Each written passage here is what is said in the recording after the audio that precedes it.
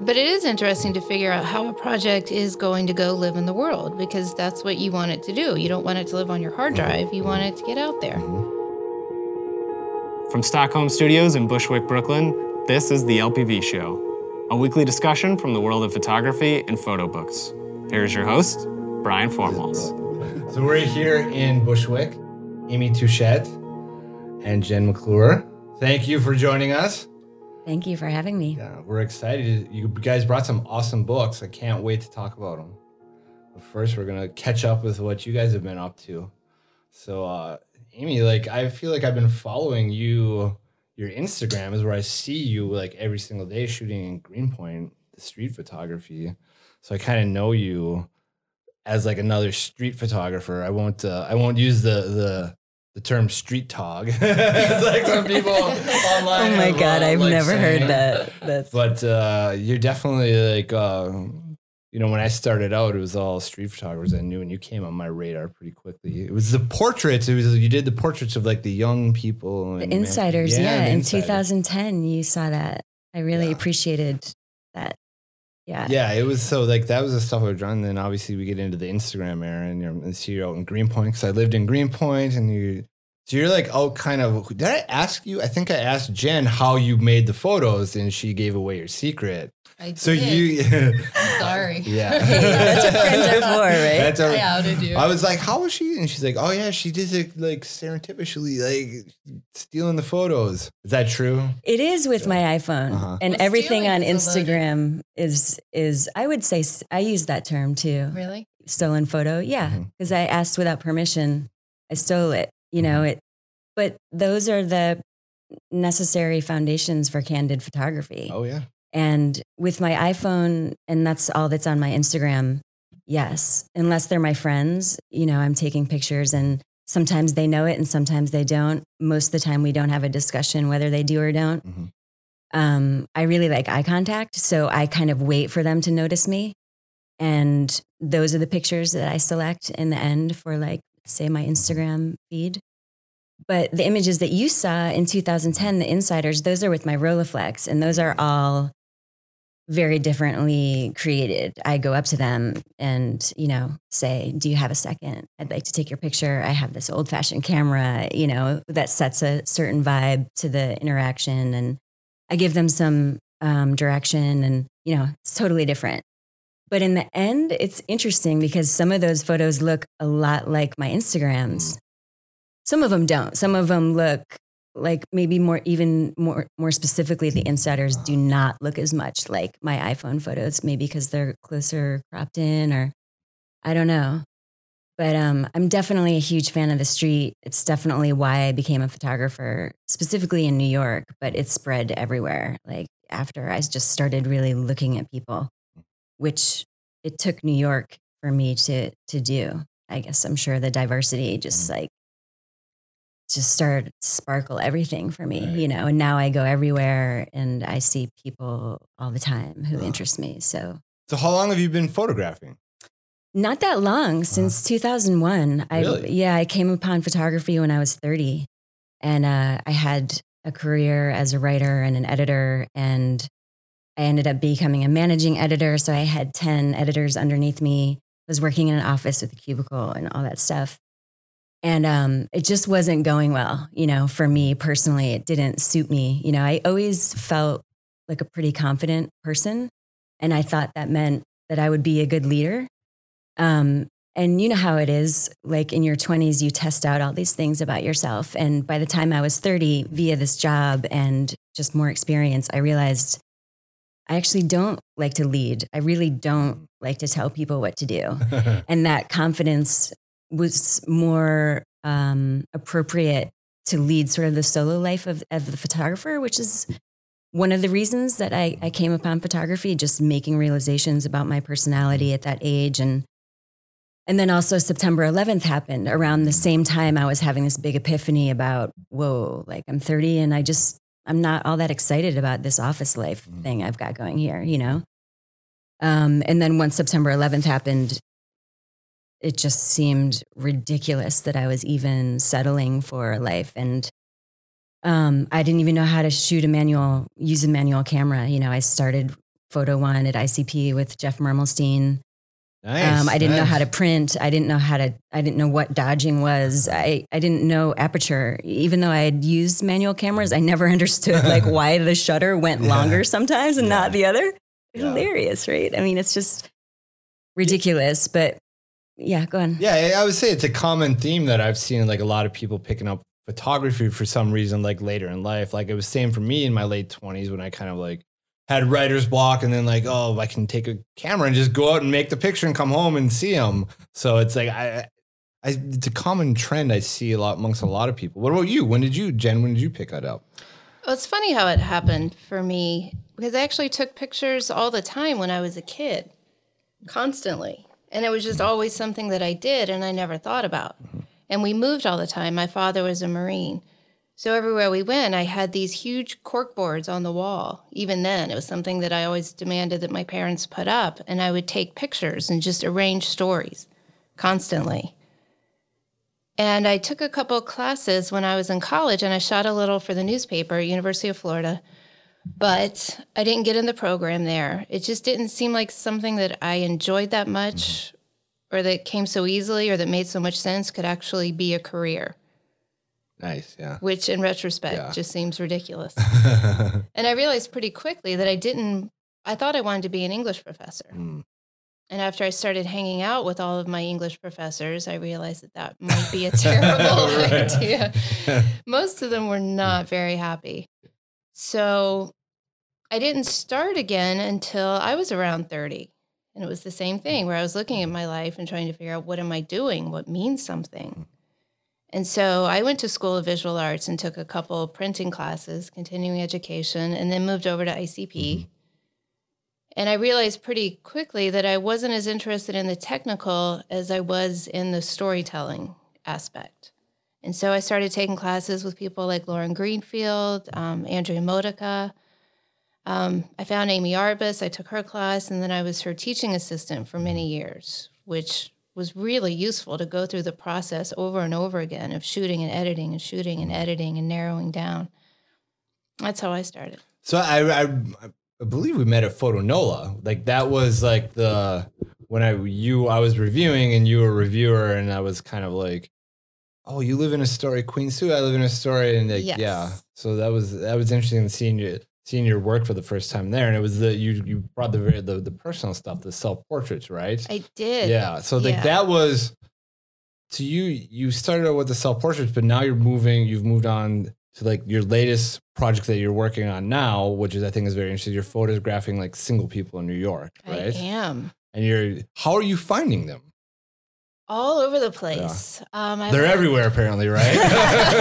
We're taking New York over. City. Let's hope. Exactly. Yeah. I have a lot of new ideas for how to find more people, but how I started out, initially I put an ad on Craigslist in the platonic section, and that was a disaster. That turned out to be a huge mistake. I had a lot of people who just wanted to talk and email, and as soon as I mentioned, hey, what about the photo? Then everybody would just disappear, or they would say, what photograph? And if, the photograph I mentioned in the first line of the ad, that one. Yeah.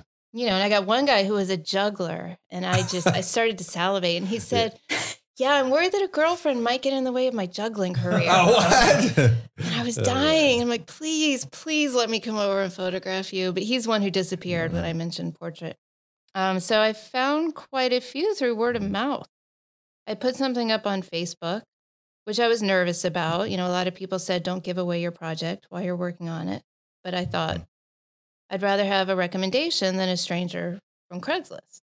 Yeah, I mean, this thing but it seems like there is an internet component already to it. I mean, it could be a really, are you going to incorporate any of like the exchanges or the ads? I know you said you wanted to do some audio interviews on it, which I think is an awesome idea. Yeah. As long as you can master the audio, Tom will give you all the tips. Yeah, I'm already. But I mean, I think there is that. It's interesting how you're trying to connect with single people for like this art project, and you're using the internet. It's its own challenge. It's the same challenge people have connecting romantically. You know what I mean? You have to go out and try to find the people, find a connection, make sure you're in sync on it, and then make plans to do it. I mean, it's the whole, you're mimicking the entire process. It feels like online dating. The whole email exchange and the answering of the questions, because I send people questions beforehand. And even when I go shoot, that feels like a date, because I get there and we have to talk for a while, the whole get to know you kind of thing. And then we talk so much, and sometimes it does feel awkward when I pull out the camera and I'm like, okay, let's do this now. It can feel strange. And so then we shoot, and that is its own experience. And then when we're done, even still, I can't just say, all right, thanks, bye. We sort of have to cuddle for a minute. Is there going to be a second studio session? Is there going to be a second? Are we going to do this? Get coffee later. What do we do? Do I call you? Do you call me? I don't know. But it's interesting that you mentioned the internet part. I'm sort of, how projects go. You work for a while a certain way, and then you get stuck, or then you show people the work and see which ones are working and which ones aren't, and you get some new direction.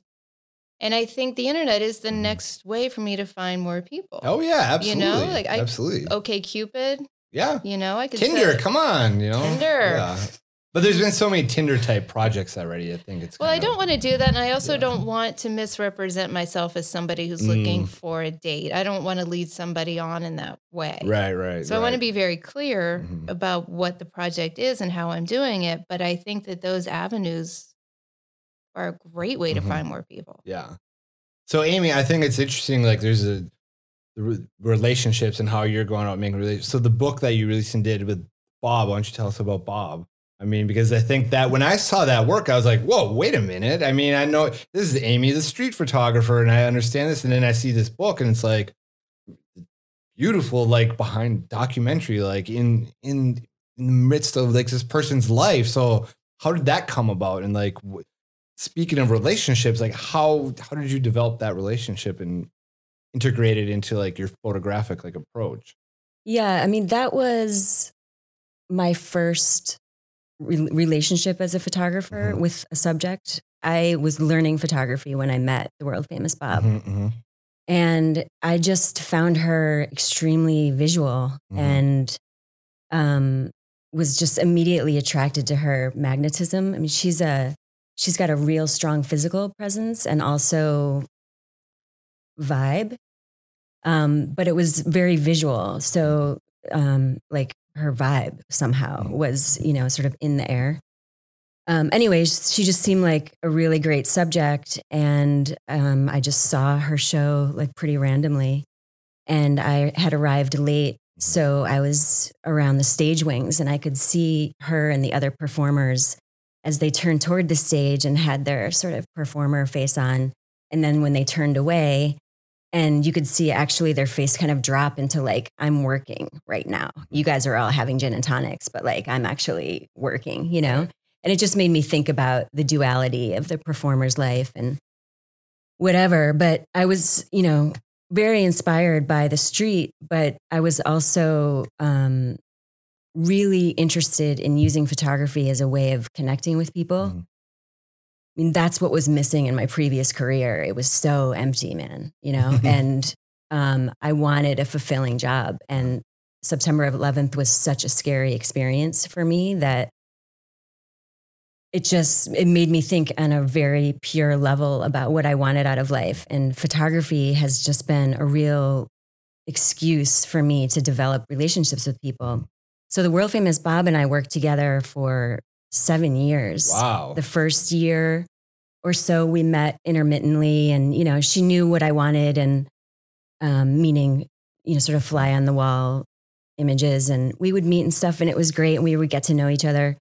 But she's a performer and she has a really strong relationship to the camera. And after a while, I suggested that we meet for 24-hour periods. So I would do whatever she did for 24 hours. And that helped me cut through the performer acting toward the camera because eventually that had to stop with her. And it also drew us super close, and it was really fun. It was like sleepover, with your friend, only like she was really into your project and you were like working, so it was wonderful. And, we remain really good friends today, but I I'm not so interested in repeating that relationship photographically or that kind of project. At least I haven't been since then. I really think it was my way of being comfortable photographing people on the street, because that seems to be that's been sort of the bulk of my photography inspiration has lied there. And if I had to go back and analyze it, now it seems to me that was just my way of really, how do you get to know a complete stranger? So much so that they let you into their bathroom. Like, what is that about? And that's, one of the many magical components of photography that has nothing to do with a print. Right. It's so beautiful. It's such a beautiful medium. It does all tie in, because I think with your street photography and with the insiders, with all of it, it's all about how people present themselves to the world. How do people choose to put themselves together when they walk out on the street? Which is a lot of how Bob is. There's so much effort involved in how she puts herself together before she leaves the house or goes on stage. Yeah.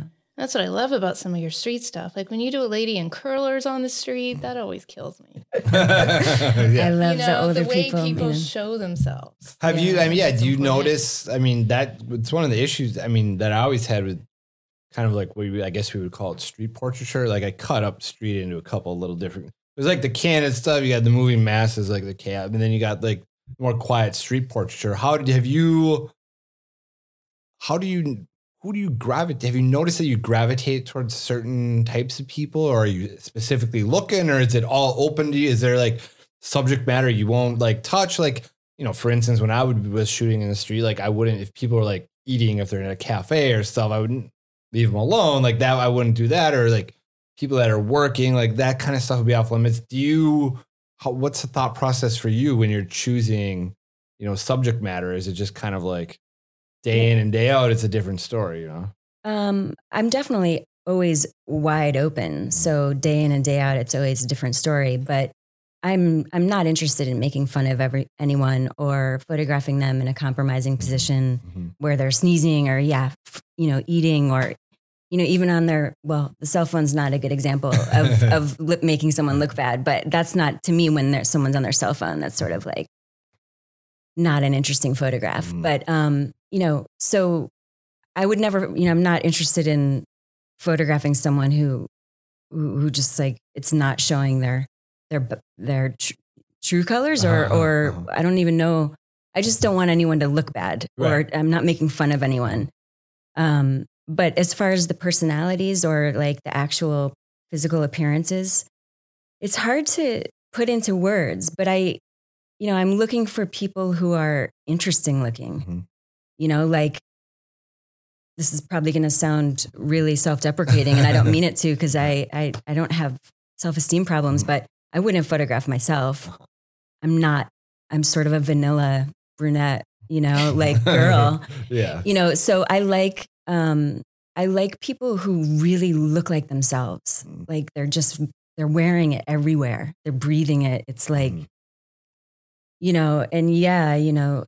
like someone who it's hard for me to say. I guess that's the only thing I could say, is that they just seem to unapologetically be themselves and have an interesting visual on top of that. Yeah. And then like the vibe they're putting out, I think that's, I can't remember, maybe it was one of the recent shows we were talking just about like that feeling, or maybe it was that work somewhere. I'm talking about photography a lot. Can't remember, but it just, ultimately it really, like most photographs are just that feeling. Like that's what I'm going to take it. It's like, when I'm out shooting in Long Island, I'm shooting landscapes. It's like, I sense the photo. I feel it. I don't know what it is. I guess you're always looking, but there is that moment where you're like, boom. Like, and maybe it shouldn't be articulated.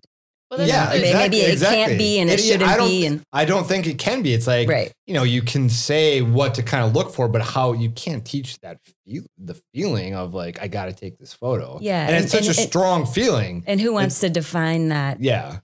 Put yourself in a box like that anyway. Yeah. But it's funny how it works, because, we've been friends for a while now, and so we've gone a lot of places together, and, we'll just be walking down the street and I'll see somebody, she's always got her phone kind of in her hand, and I'll see somebody kind of coming. It's embarrassing. I have mine out too. It's the same thing. But I've kind of learned now, like which ones are going to catch your eye, and I can see it. It's so quick with like it's not a thought process that happens. You don't question it.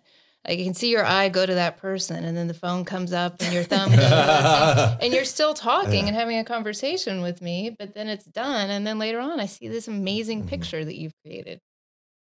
So you like shooting with the phone? That was not. I mean, I don't love it. I don't. I mean, I like to, I use my Leica and a Rolleiflex. I like buttons. I like pressing things. I like the feel of a spring behind some sort of lever. This phone, it's so, but it's got its upsides. And one of them is that it's always on me. And the other is,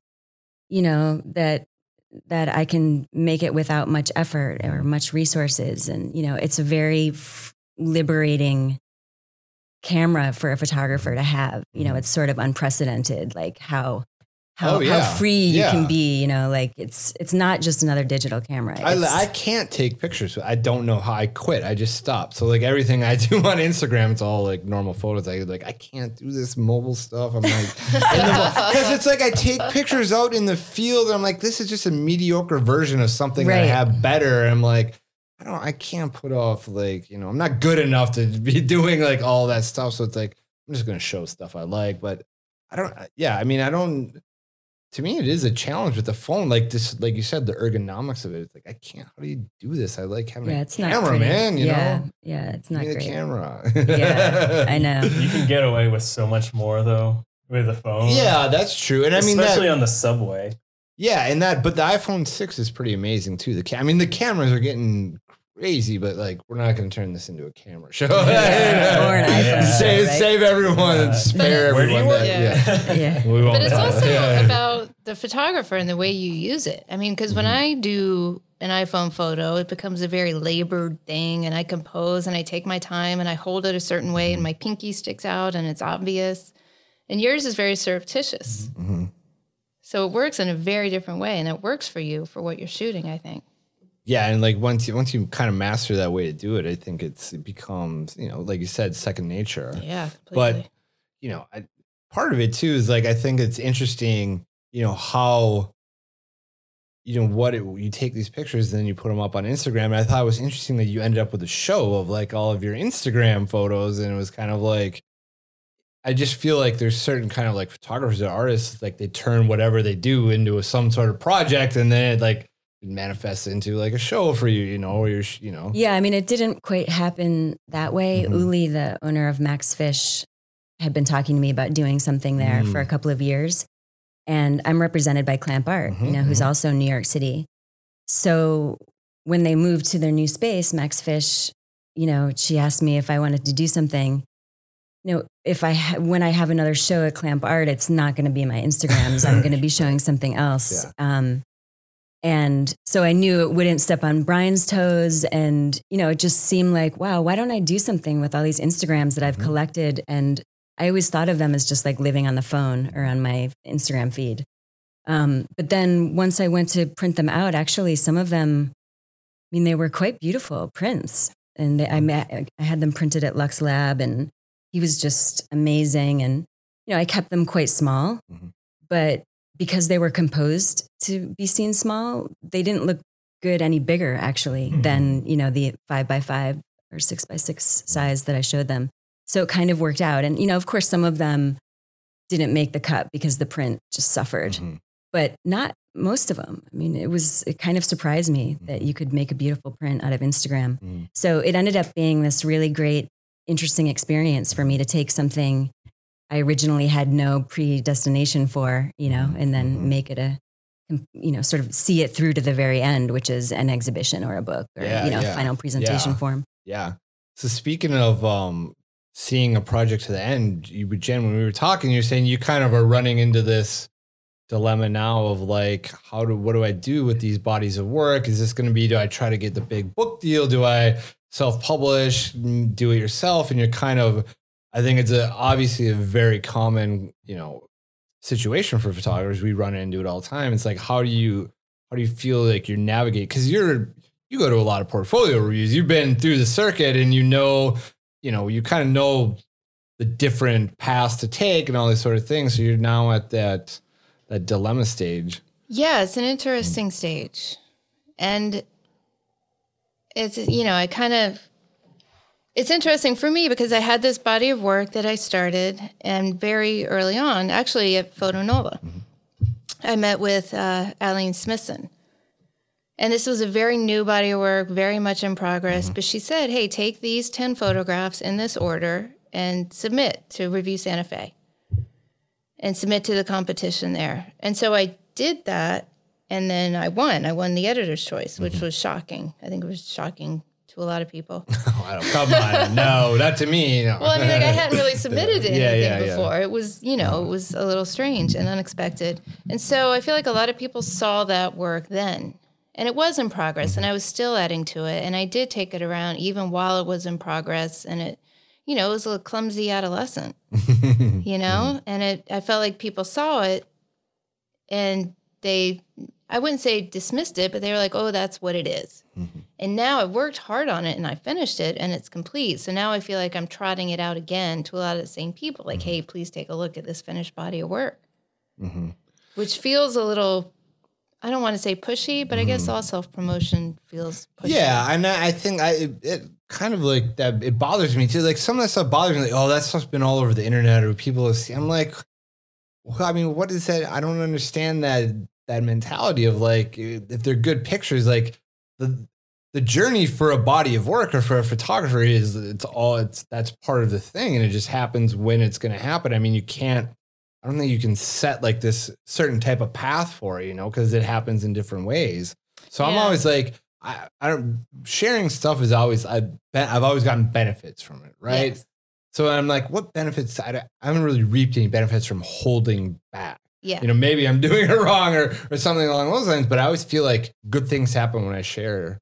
So like, they do. And it's okay to share again. That's what I'm realizing. Yeah. Just because I shared it 2 years ago when it looked like this doesn't mean I can't share it now. Yeah. And people's perceptions of the photos change. And I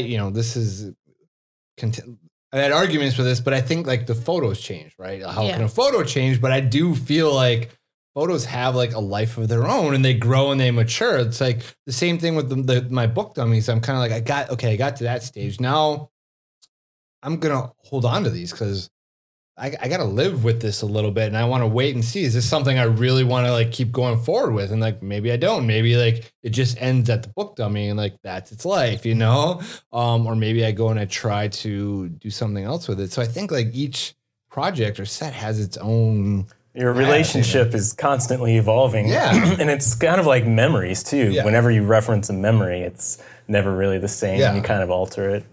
Yeah, that's exactly right.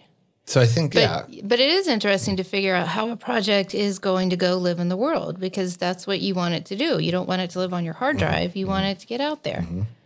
And there's so many different possibilities, just in terms of book publishing, like we talked about. You can do a small run of 100 and have it be a nice, precious object. Not every book needs to be 10,000 copies. Right, you don't need to do a $25,000 Kickstarter for certain projects.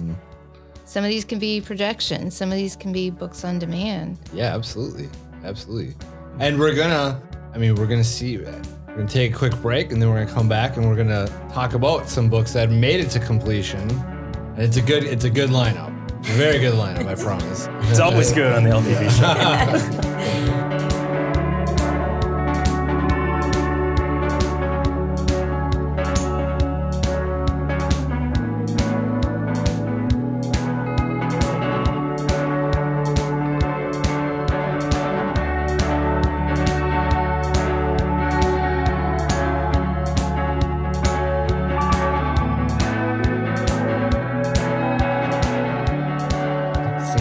You got to age a little bit. I don't think we'll talk about getting old. It can be very illuminating. Absolutely. That's the one benefit of age, right? Because everything else sucks. Yeah, if there was no wisdom coming down, I would be really pissed. Oh, exactly. I would just be like, and the wrinkles, and the saggy skin. Yeah. I don't. But I'm like, what I found too is like, I'm going to be busy now. I'm just going to keep working all the time because that fights off all like the darkness that you see like Absolutely. on the horizon. So it's like you keep busy. No, I like, mean, and that's what, when you guys were talking about sharing earlier and how you feel better, I just think the secret to life is engaging.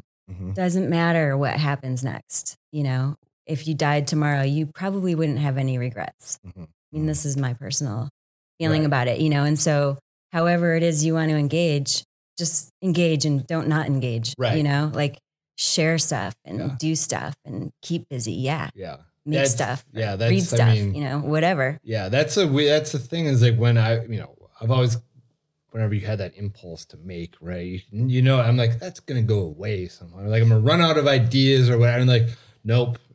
I still go out on long walks to the point of shooting, like take pictures of like compulsively of trees and like, still doing it, Brian. 10 years, still doing it. Like, whatever, great. You know, and like, I'm totally into it. And it's like, I don't know. One thing I also about like getting old too is like the funny thing kind of like we hold so many multiple like concepts and ideas and ways of working in our heads. Like your job, like 4 different projects. Like I can go into one project and boom, I'm in like that area in my head. But you can put that away for sometimes weeks or months and then reactivate it. But like, it's sometimes better to put it away because it's working in there. Yeah. I mean, the human mind I'm glad there's people studying it.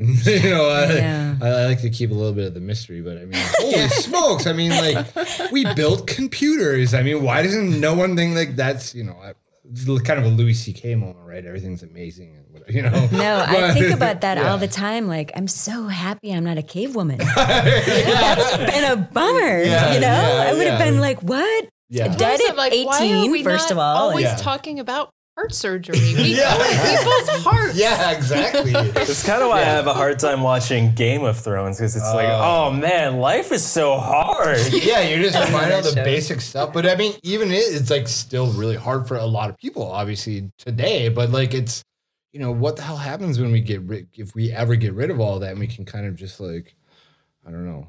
I probably won't be alive to see it, but you know, or maybe, who knows? Maybe we'll get to that peak. Who knows? Yeah. But we got some awesome books. I mean, I don't even really know where to start here. Damn. I mean, like, come on.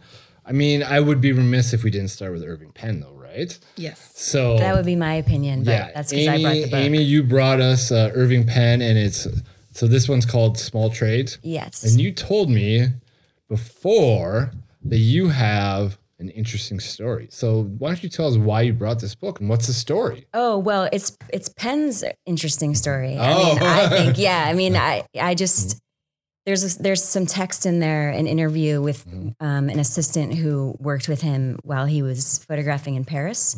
These are portraits of people he made in 1950 and 1951, of people in Paris and London and New York who have small trade occupations. And so his assistants, which they called beaters at the time, would go out and find these people in the street, you know, while they're in their occupation, and then convince them to come back into Penn's studio, and he would make these portraits in between other fashion stuff that he was doing. And that was the case in Paris.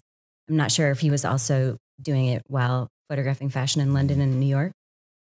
But anyway, I mean, they're just, you know, the idea was that these small trades were going to go away due to modernism, and he wanted to photograph them along the same lines as Eugene Atget's Petit Métier.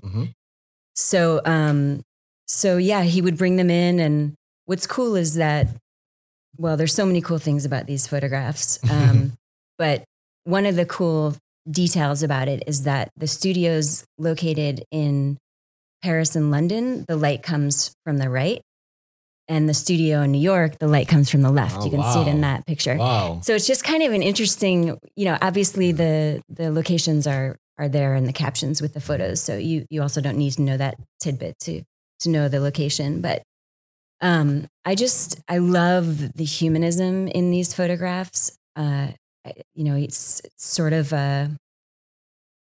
I know, the contortionist, right? Yeah, I think we photographed that one, so that will be up. But big win. But yeah, I love how he uses shadow to define part of their portrait I mean, some of them are parts of their body are very well illuminated.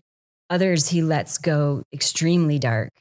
And in fact, he first photographed using silver gelatin prints. And then once he perfected the palladium process, he went back to these negatives and started photographing them using that process, which of course made the prints even darker and more mysterious. And in the book, they show an example of like a silver gelatin next to a palladium.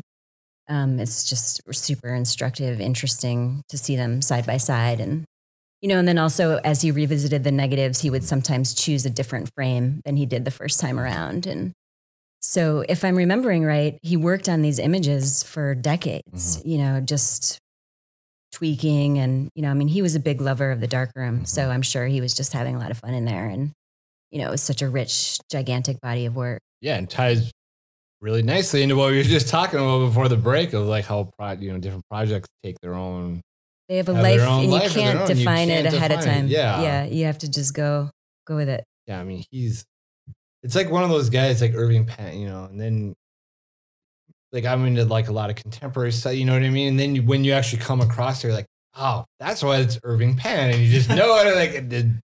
Bringing good photos, it's like, It's one of those things. It's like, man, I really need to go back and get a real photo education, like go to school and like learn some of the stuff. But with photo books and all that, like, how is it possible? I just don't. How can you know? How can you see everything? There's so much that. I mean, I should hope we don't see everything. Life would be so uninteresting if I thought I'd seen it all. Right. Yeah. And I think like that's the idea of like the canon or certain photo books that you have to see. It's like, come on, no, like. This is like my preferred way of being introduced to like, the work. It's like you came here and this book means a lot to you. And it's like, you want to share it with me. And like, now I see it, I'm taking away all this stuff. And it's like, yes, that's the way I want to kind of like view books. Not after like reviews online are great. I like book reviews, but I'm saying like that doesn't really always like necessarily sell me on the book. It's like that personal recommendation. You get to see why someone else likes. Yeah. Yeah, absolutely. I mean, and it's like, especially with people like, you think about it and it's like, you have all these books on your shelf, like which ones do you pull off and why do you pull it? And why do you pull it for like, because you're going to talk to Brian, or you're going to go talk to your next podcast or whoever else you're going to talk to. And like, you might pull off a different book, So it's like you create in your head, it's like, there's that relationship between the book and the person and what have you, So it's, what about Joanne Callis, Other Rooms? So then Joanne, I think I've seen this stuff online at least. Well, it came out pretty recently. Yeah. I think it was last year through Aperture. Mm-hmm. So there was quite a bit of stuff out about this book. And it's funny that you mentioned, which books do you pull off your shelf? Because I didn't think about it that much. I was just making a pile of my favorites. And then as I saw them there, I realized, wow, these are all really connected. And it is all this sense of discomfort and unease and. Yeah, this I can definitely see why that's another interesting thing, seeing the connection between, your work and then the stuff that you're really drawn to, because I feel like more you can get like a core set of photographers that are kind of like you keep going back to, or like, that's really like the ones that they're your people. They're your people, yeah, like your family, your ancestors. Yeah, but it's I love that. Your ancestors. They're your ancestors. But it's funny because I didn't discover this book until I had finished that other project, and there are some similar photos, like the way she will fragment body parts and leave things out, and there is a simpler composition. And so when I did pick up this book after I'd finished the other project, I realized, of course, no wonder I love this. Right. And I'm glad I didn't see it before I did that work, or I think I would have unconsciously tried to imitate. Mm-hmm. I know that happens a lot with all of our favorite photographers. You do imitate them somewhat, and then you work through it and come to your own thing. But I'm happy I didn't see this before because I love it so much. Yeah, I think, it's, you definitely have this desire for kind of like, you want to be in that space with the person, and like there's that uncomfortableness. That's the area you really want to explore. And it's kind of like that's like your place. That to me, that terrifies me. I don't want to take the last thing I want to do. And then I'm there with a camera with this person. Are you kidding me? Like, and I gotta do no way. Well, it's so funny because when it was self-portraits, I mean, I didn't even notice that's what I was doing. Obviously, when I edited, that's the photo I would gravitate towards. But now that I'm shooting other people, it's strange. There are moments where I feel it. I feel it happening. This is it. This is that awkward moment. This is where I'm seeing what they don't want me to see. And I feel guilty sometimes when I take the picture. You know, I do feel like then I feel like I'm stealing something. Yeah.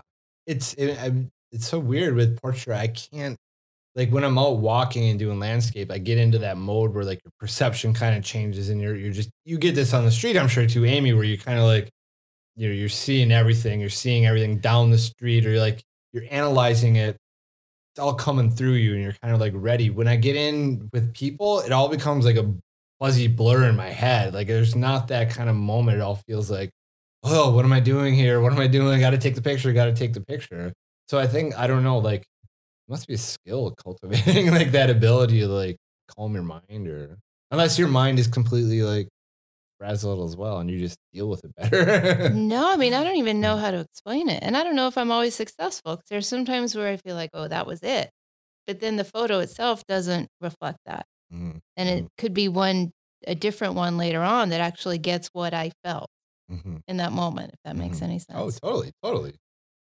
Yeah, I like this. I like a lot of nudity is hard. Nudity is a really hard thing. And then you add the awkwardness and nudity to it. It's even harder to pull. She does it with such like. She does. And what I feel like works about these that I love is that I don't feel like she went in with these specific compositions in mind. I feel like she showed up to this place with this person and said, hey, I've got some duct tape and a cigarette.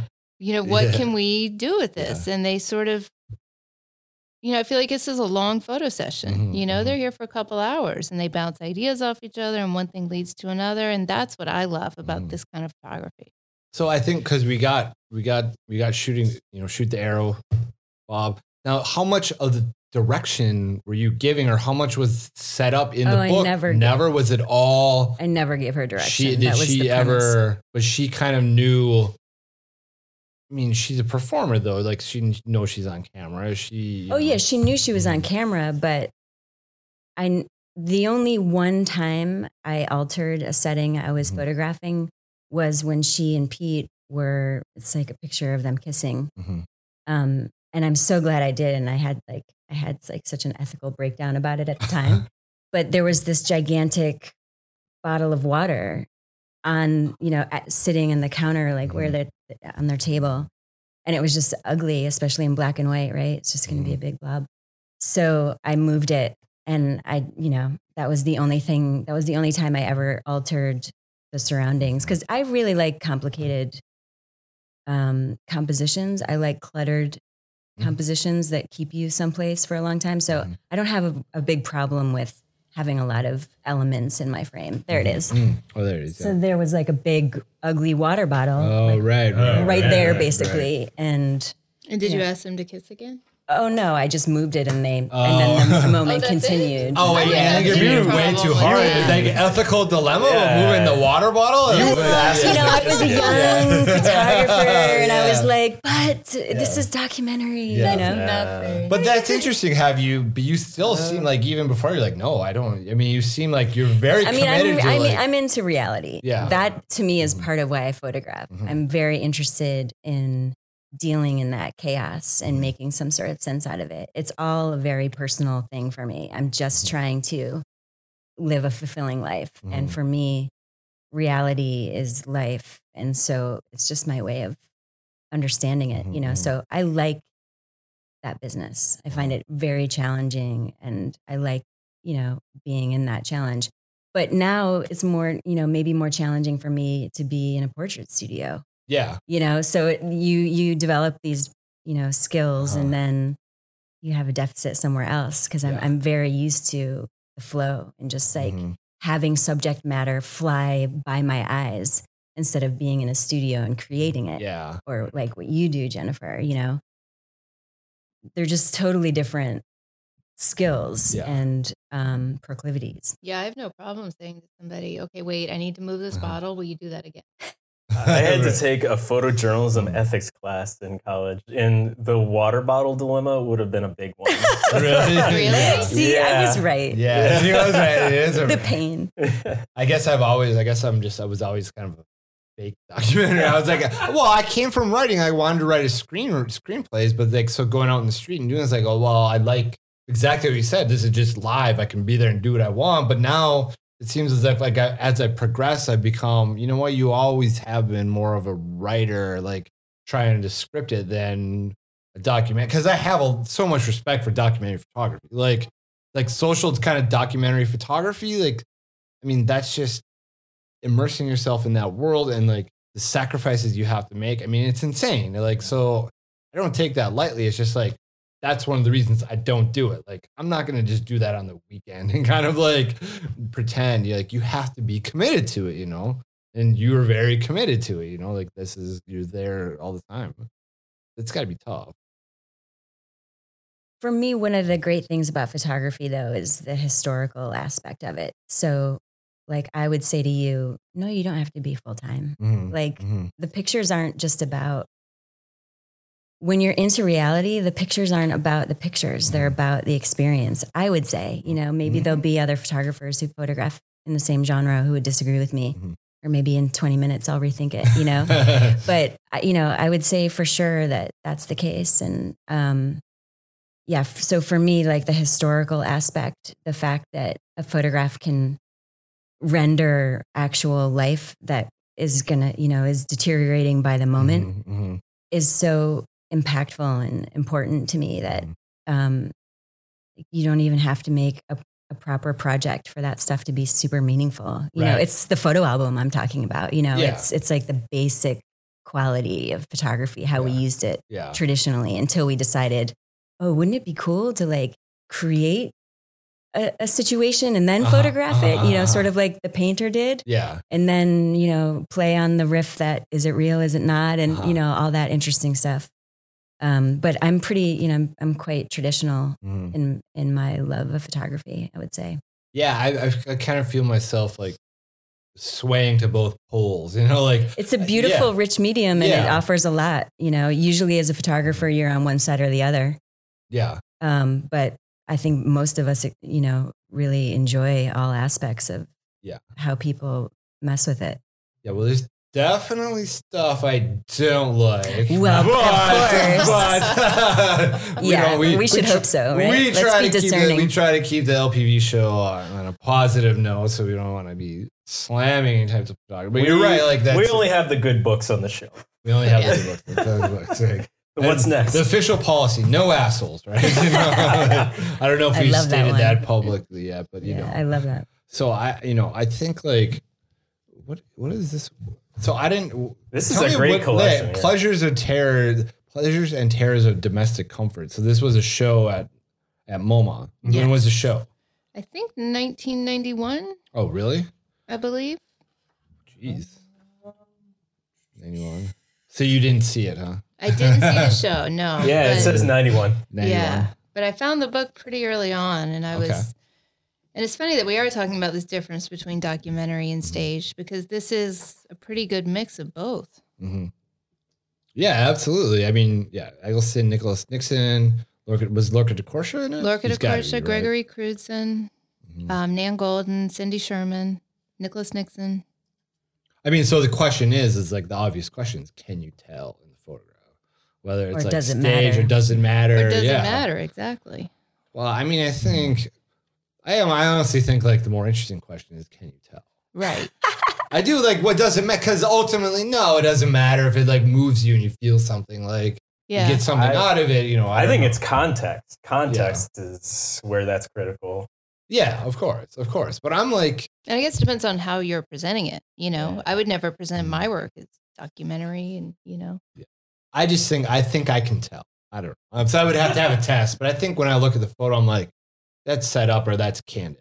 I don't know. There's what Amy was talking about, like just that moment. There is something like you can't almost like translate it. And like, that's what photography kind of like why it was so powerful to like just get that brief glimpse. And you just, to me, when you see that, you just know, reality was slipping away right in that moment, and like on a stage, I just, you often feel like, it's kind of like performance, but I like performance. I like TV and movies. And so I like people performing, and it's a kind of an interesting like dichotomy. I'm very conflicted. Well, it's fiction and nonfiction. Yeah. We like them both. Yeah. And I've been like the space in between, I guess, too. That's what I really like is the space in between. Well, that's what I feel like is the trend now with photography is sort of like a personal documentary. Mm-hmm. You're not claiming any objectivity. You're actually claiming subjectivity, but you're maybe not staging. Right. Well, I kind of feel like that's sort of the photography around nowadays. There was a term I saw for it. There was a series on BBC, and I wish I could remember the title of it. But they were calling it conceptual documentary. Oh yeah, yeah, yeah, for sure. I mean, but see, that seems like a real cop out term. To me, that's. I don't even know what that could fucking mean. But I think the point was, I don't even get it. But I mean, I do because I think I know where because of this context of this conversation. But well, it's not photojournalism, but conceptual documentary. Like, let's say people will document a community for a course of 10 years. Mm-hmm. I mean, obviously, the people you photograph over and over know they're being photographed, and the very fact that a camera is present will affect the way a person behaves, where they look, what they do. They're conscious of the camera. So I think the point is that it then becomes something else. I think documentary filmmaking is a lot like that as well, just because of the nature, like having so many more things involved, having to worry about sound and lighting. Like, people are definitely aware that you're there, and it kind of changes the situation. Well, that's why I became such a fan of the Maysles brothers, because in like Grey Gardens, for example, this is like the strongest example of this quality of theirs. They just infuse themselves in the story, so little Edie's like talking to David and they keep that stuff in that didn't, get cut out. And to me, that's like, that is a personal documentary. That's where the story is about little and big Edie, but it's also about the Maysles brothers coming in and how that changes them. And Edie puts on her scarves, and it's so beautiful because you don't have that struggle between objectivity and subjectivity, and also taking advantage of someone, or, you get the feeling that like that was all copacetic, and if you do any reading about the Maysles brothers, they'll tell you they would never, ever, ever put something up that their subjects didn't approve of. That was a strict policy of theirs. Yeah, I mean, there's always that. I don't know. I like being able to like verite and capture this, like that thing.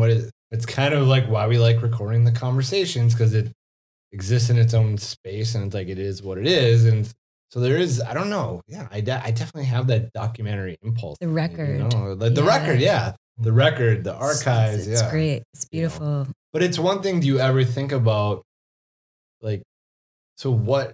We're going to have these massive archives of all this stuff now in this record. We all are going to have like a personal record of our time here, and it's probably going to be preserved in one way or another on the internet. And now future generations are going to be able to like, or lost in a mess of data. Or lost in a mess of data. That's what I thought we were going. Yeah, Tom is very dystopian. I'm a little bit like more optimistic. I'm like, wow, just thinking 50 years, like you're a kid and you can go like, I'm going to go back to New York in like 2015 and I can read all these blogs, look at all these photos and like basically kind of live there. So I think like, I don't know, there's something about going back into history and kind of experiencing that somehow. And I think there's some impulse in us that wants future generations to kind of like really feel like what it was to be here. And I think that's kind of like sort of at the core of the documentary impulse. Like you want people to feel like they were there. And you do on a good set of photos, you're like, oh man, like that's just the power of them, I think. So it worked. Maybe. Or I'm full of shit. So we got another book here. Well, Susan myself, like the carnival strappers. I mean, she didn't talk about one of the best documentary photographers. She's a really righteous, beautiful woman. I didn't even know there were carnival strippers. I know. I didn't either until I used to take this book out at ICP every week. At the time I was studying there. The only copy out was like, the only copy they had was a first printing. So it was kept behind the glass and I had to like talk to a librarian. And finally, like the librarian guy was like, you really like this book, don't you? But I was making Bob at the time. And yeah, I just studied it really hard. I was really, moved by it. And it's my favorite work of Myzalis', even though she's gone on to make, she has a project of Soho, which is where she grew up, that I don't think gets as much press as like her work in overseas and stuff, Nicaragua.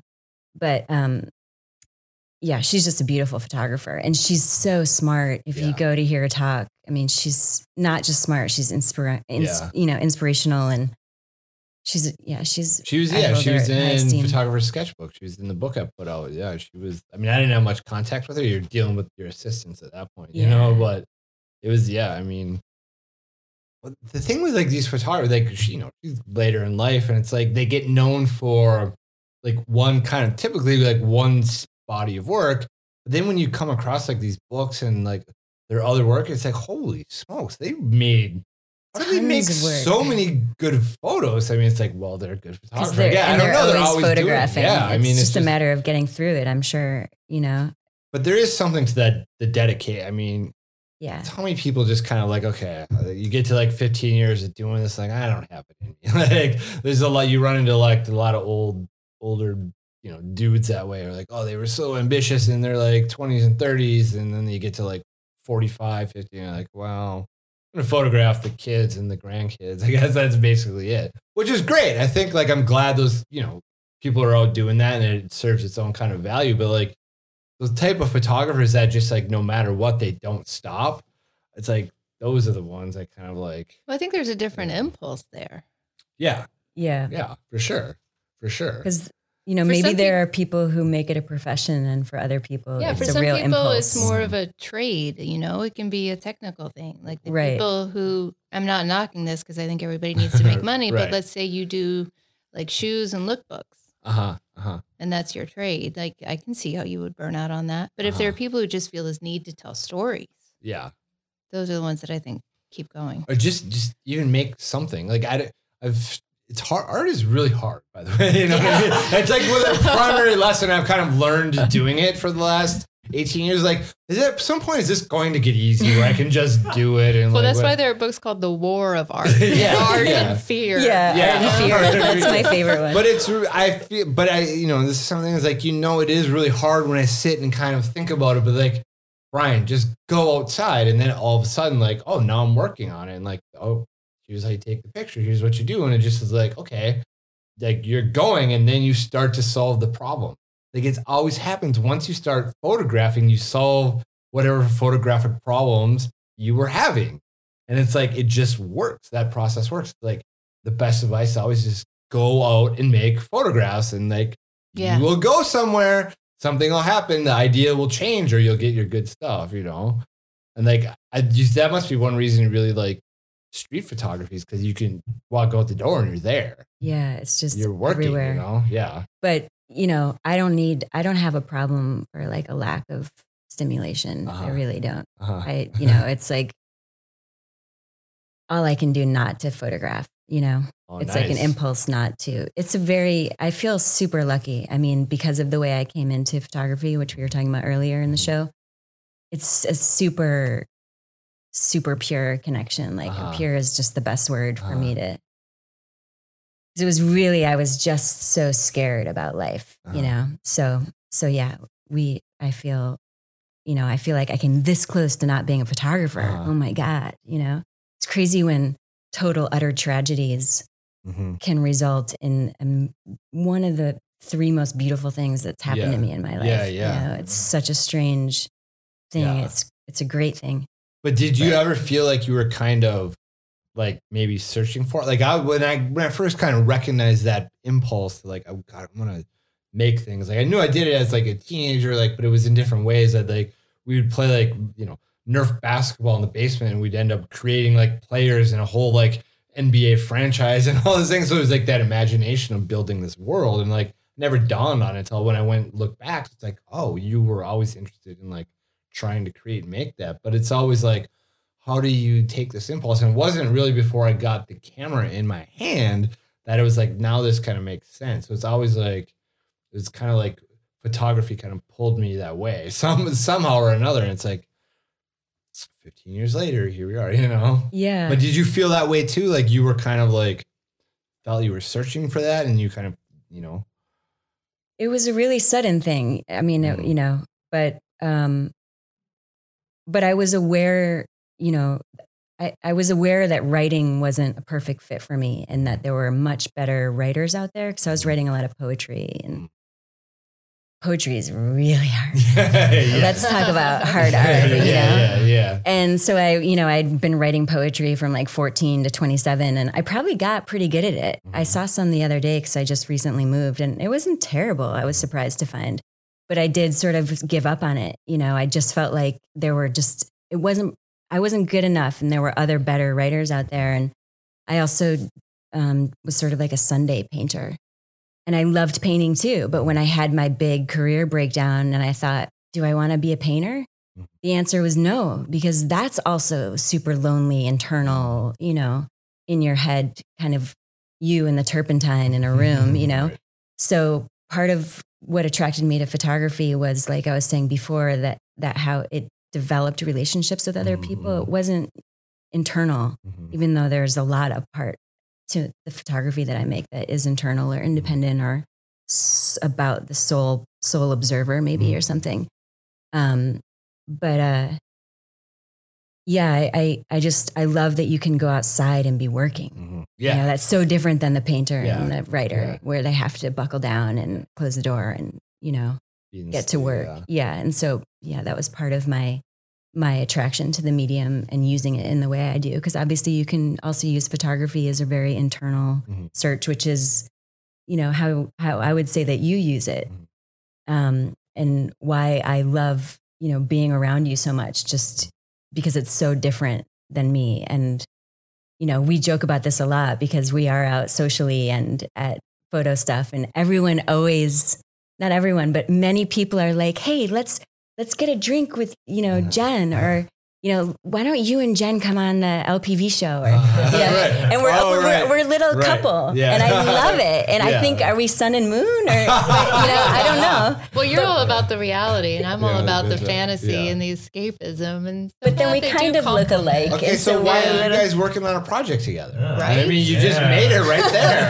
I think we should have an exhibition. I think we should do it. I think you should I think we should totally have an exhibition. Do something like whatever, even if it's only 3 months. I love collaboration. I love collaborations between photographers. See, and this is the manager in you. See, maybe you need to orchestrate it all. Well, one of the ideas we have is like on the show, we'll collaborate with the guests for like 3 or 4 months and then bring them back on and we'll talk about like what we worked on. And then, you know, we got a lot of ideas, but I think there's, I don't know. I just feel like. You can give us assignments or one word and we'll each make a picture about that. See how that comes out. I think I'm more ambitious than that. I would make it much more complicated. No, I just see it in my head. It's like, but it's kind of that thing. It's like, oh, there's the first good idea. What can I layer on top of that and make it more complicated to kind of, especially intelligent artists. Like, no, you got to give them. You got to really like give them something or give them something so dull that they're like, wait a minute. Why did they give me that assignment? I don't know. I don't think I could do it though. I don't know. I had a teacher once who used to give assignments like that. He would just Door was the assignment. Yeah. And all the different doors, kinds and pictures. And it's fascinating. Yeah. I mean, when you look at it from kind of, you know, I don't know. It's kind of like that pull between like super complex and like simple and ambiguous. So like, okay, door, your head can kind of like go a million different places, you know. But if you say like, okay, I need you to get on a plane and go to Texas next weekend and you got to check into a hotel and you get $300, you know, like that's the kind of stuff I would want to like string together. It's like, okay, what's this level of complexity? I like that. I'd be down for that. Well, we were just talking about it before. Yeah. Like just getting on the plane and having the random adventure. Yeah. It's a great one. That should be like the group project. Everyone in like get 25 photographers, like one. We all go to the airport. Yeah. Y'all go to the airport. You go to a different place. All right. Aren't we just talking about the road trip Yeah. on a plane? Amazing. Yeah. I love that idea. I mean, it's Everyone finds a motel. I mean, but then you know something. People are gonna come back with like. yeah, that weird sounds stuff. amazing. And then what do? Somebody's got to edit it. Anyone out there want to edit Someone's this gotta project? I'll do it. I'll do it. editing gets a bad rap, right? Oh, I love editing. Oh, I do. I seriously. When we've talked about this before. Like when I get film back, it's like people are like, oh, scanning, and they'll tweet about, oh, I gotta scan. I'm judging. I'm like, this makes my weekend. If I can sit and see the pictures and scan, are you kidding me? Like this is what I want to do. But like editing, that is. I mean, it's so painful and so horrible, and like you know who does it and who doesn't. Like that is like where you confront yourself. Right there, you're looking at your own pictures and like, yes, no, maybe, where, you know. And it's where you confront the medium's limitations too, because like we were talking about earlier, Jennifer, with your singles project, the feelings aren't visual. They don't have a physical presence, and so the camera can't pick up on that stuff. And so, you know, you have to decide when you're looking at your images, like where did those feelings magically become visual? And you know, the camera is very limited in what it can do, and it does certain things really, really well. And it's, you know, a complete blank in other areas, like audio, for example, or, you know, to give a blatant example. But yeah, I mean, that's why time is such a healer when it comes to editing, because you remove yourself from what happened at the time the photograph was taken. It becomes a lot easier to see how a stranger sees the picture, like what's actually there. Right. How often are you digging back in your archive all the time? Or do you kind of like... No, but I feel like I could. Like, I really feel like if I had some time, that would not be a terrible place to spend it, because, you know, I feel like some tailoring down of old projects would be great, you know? There's just a lot to do all the time, you know, and it's really hard to manage. Yeah. Yeah, it definitely is. I mean, you know, my goal this year was to kind of like, I'm going to wrap up more of all these little collections I have in Lightroom and like the books, and like next year I'm going to do the one thing and like, that's it. And I'm like, I don't know if I can do that. Can I do that? Am I able to do that? You know, how many things are you working on at once? 2 usually. Yeah. So you can kind of juggle 2 projects. Well, projects have different phases. Right. You know, I have the one that's finished that now I need to do all the stuff that we hate to do, which is, you know, marketing and promotion and peddling it. You know, I feel like a used car salesman. Oh, there she still runs. She's still good. Just give her a shot. Take her for a ride. And then there's the new work, you know. But I think it's better that way, because when I was only working on the other project, it became too precious. Too much of a thing. I think it is useful for us creative types to have more than one thing going on, so you don't get wrapped up and attached to one. Yeah. Anytime I see somebody like, this is my epic 10-year project and this is all I'm going to do, I'm like, whew. Yeah. I don't know. I mean, like putting it all into like that one thing. It's like, I mean, it's impressive when people can do it, but I don't know like how realistic it is. Even like we're talking about certain projects call for certain treatments, and people are in certain phases in their life wherein they can give this or that, and it's got to all sync up. Yeah, absolutely. Every project is its own, you know, being, I feel like, and people in like in various parts of their career, just in certain different stages and having different relationships with projects, you know? Yeah, absolutely. Absolutely. So what do you next? I mean, if we talk to you in 6 months, Amy, what are you going to have for us? You can have a book. What are you working on? What's the top secret? No, it's not. I don't believe in. I don't really understand that. Right. Secret. Well, I'm going to Japan next month, and so I'm going to be making some images there. I've been photographing teenagers. New York Young was my first project, and so I go around with my Rolleiflex and, you know, ask teenagers if I can take their picture. It takes like 2 seconds. I make 2 frames. It's super quick. And then it goes all into the edit, you know, once I see who gives what in front of the camera. And anyway, I did that also in Hawaii last year, Oahu Young, which I haven't released yet. And then this will be Tokyo Young. But I'm also going to be not like now is sort of the street photography season for making, now that the warm weather. Yeah. So that's really what I concentrate on from May to October, is getting out in the street as much as possible. I just moved to Bed-Stuy, so I'm really like chomping at the bit to get out there. I mean, I've been making a lot of Instagram photos with my iPhone since I've been there the last 2 weeks, but it's a really rich, deep neighborhood that I know very little about. And I'm so excited about investigating it through photography. Awesome. And so I imagine at the end of the summer, there'll be a lot of Bed-Stuy street portraits, and also just like general meandering, which may or may not include specific groups of people. Sometimes I'm sort of a socio-historian type. I really like, I've kind of got like the August Sander syndrome of really, I like to photograph a lot of different types of people in a sort of cataloging way. With, it doesn't have to be like a very sharp, overarching theme to them all. Sort of interested in, I don't know, there's so many people. I don't know why I like to look at them all, but it just makes me feel better. I'm not really sure what that's all about. I think it's just about being aware of one's surroundings, and that's always a good feeling.